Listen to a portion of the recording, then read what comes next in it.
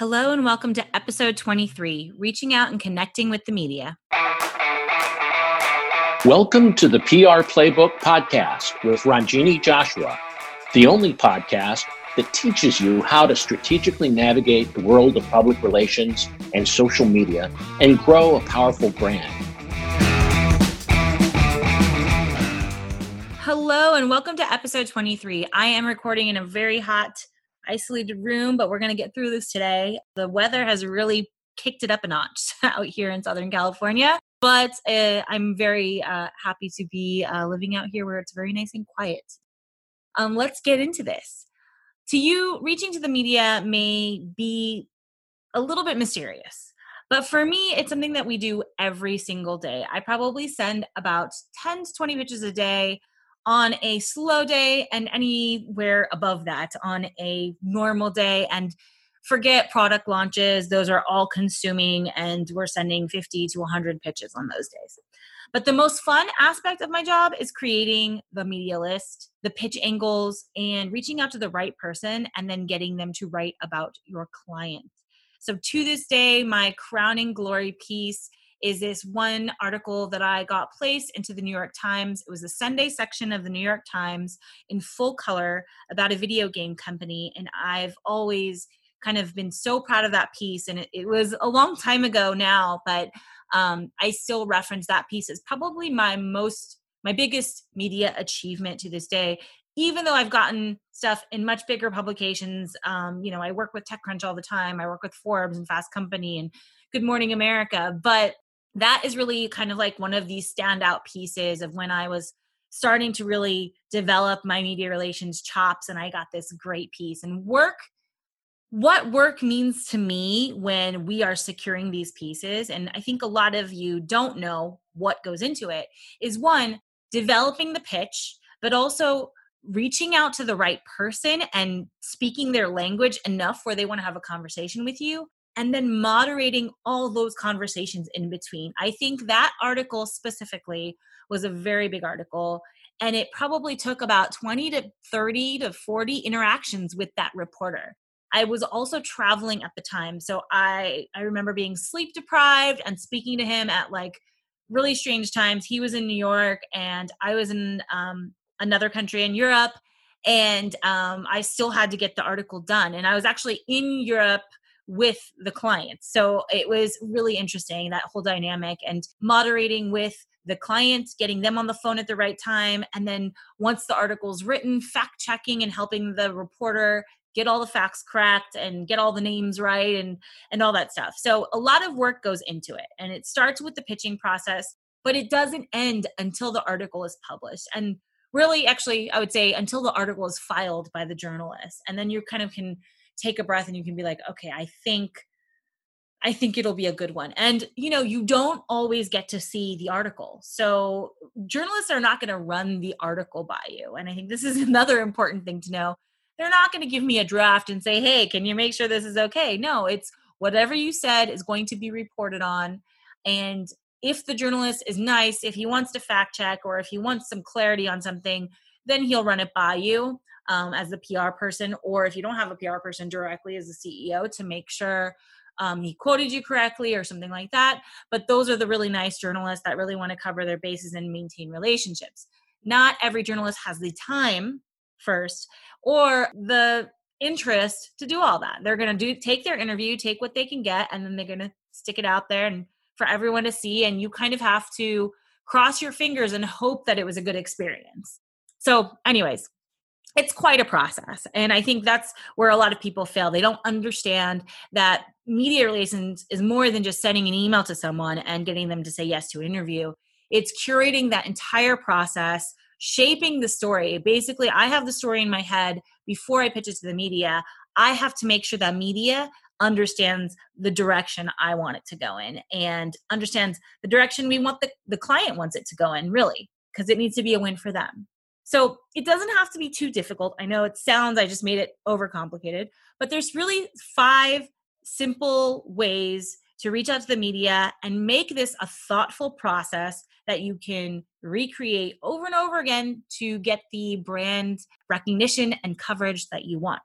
Now, if you don't have a media person and you're DIYing this whole thing, then you might want to start with one person at a time. And that actually might be a very effective plan for you because it could be very specific and directed. So here are 5 steps to reaching out and connecting with the media. Number 1, identify who the target audience is. Who are you trying to reach? Why? And with what information? That is actually the number 1 thing. It's not, hey, I want to be in Forbes magazine. It's who do you want the target audience to be? Now, there is a different method of, hey, I want to be in Forbes magazine. And maybe we'll cover that in another podcast. But really, the first thing is to identify who is the target audience for the story that you're talking about, this narrative that you're creating in your head. Number 2, what publications and media does that target audience read? So sometimes you think you know, but you realize, oh, wait, that person probably doesn't read that magazine. They probably read this other magazine, or they probably actually live online. That's probably the best place to go. So make sure you're going to the best place that will attract your target audience so that your coverage will be consumed by the right people. Third, research the reporter that covers the space you're in. I think I've said this before and I'll say it again. Research is your best friend. This means read their bio, find them on LinkedIn, find them on Twitter, read a few of their articles. Make sure they are the right person to talk to you. Make sure they have an interest in talking to you and that you're going to provide value to them. That's how you can almost guarantee that a reporter is going to take the interview. How are you going to provide value to the reporter?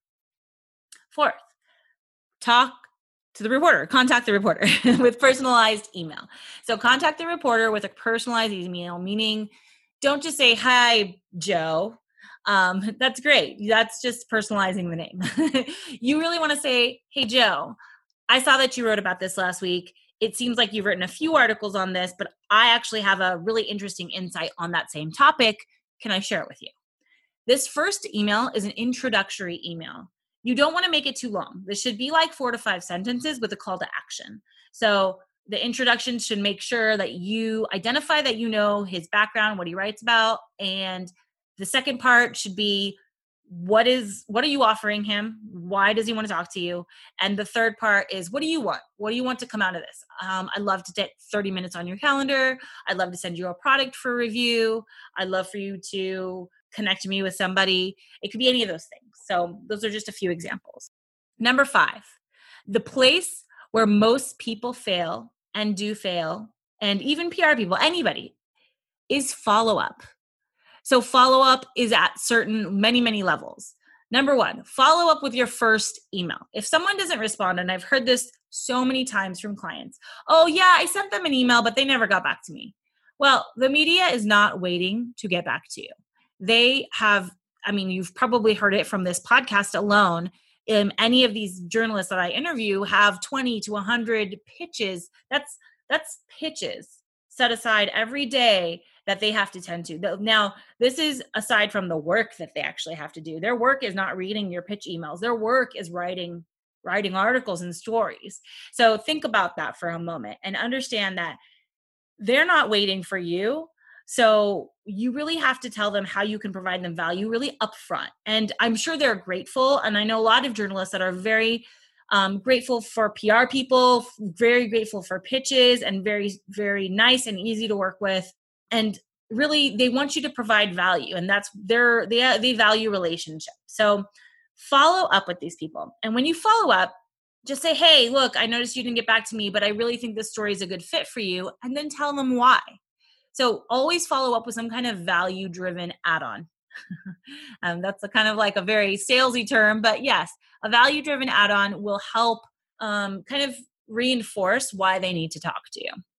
And I would follow up maybe 3 or 4 times. And then around the 4th time, you could probably tell if they just have radio silenced you, they don't want to talk to you. Now, follow-up comes in 2 different parts. So this is the initial follow-up, is to like kind of get the conversation going. But what about if you got the interview? What if they got the product and they reviewed it?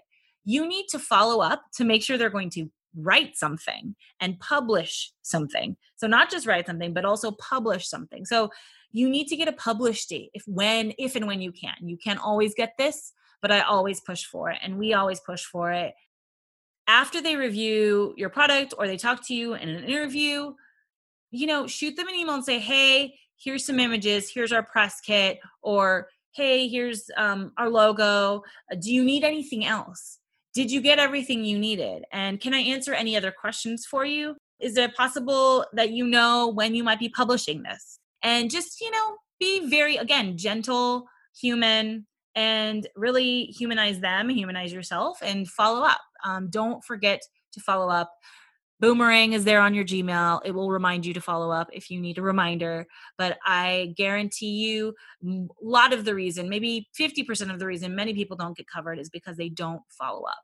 And people who've had bad experiences with review programs where they sent people product and then they never write anything, it's because they don't follow up.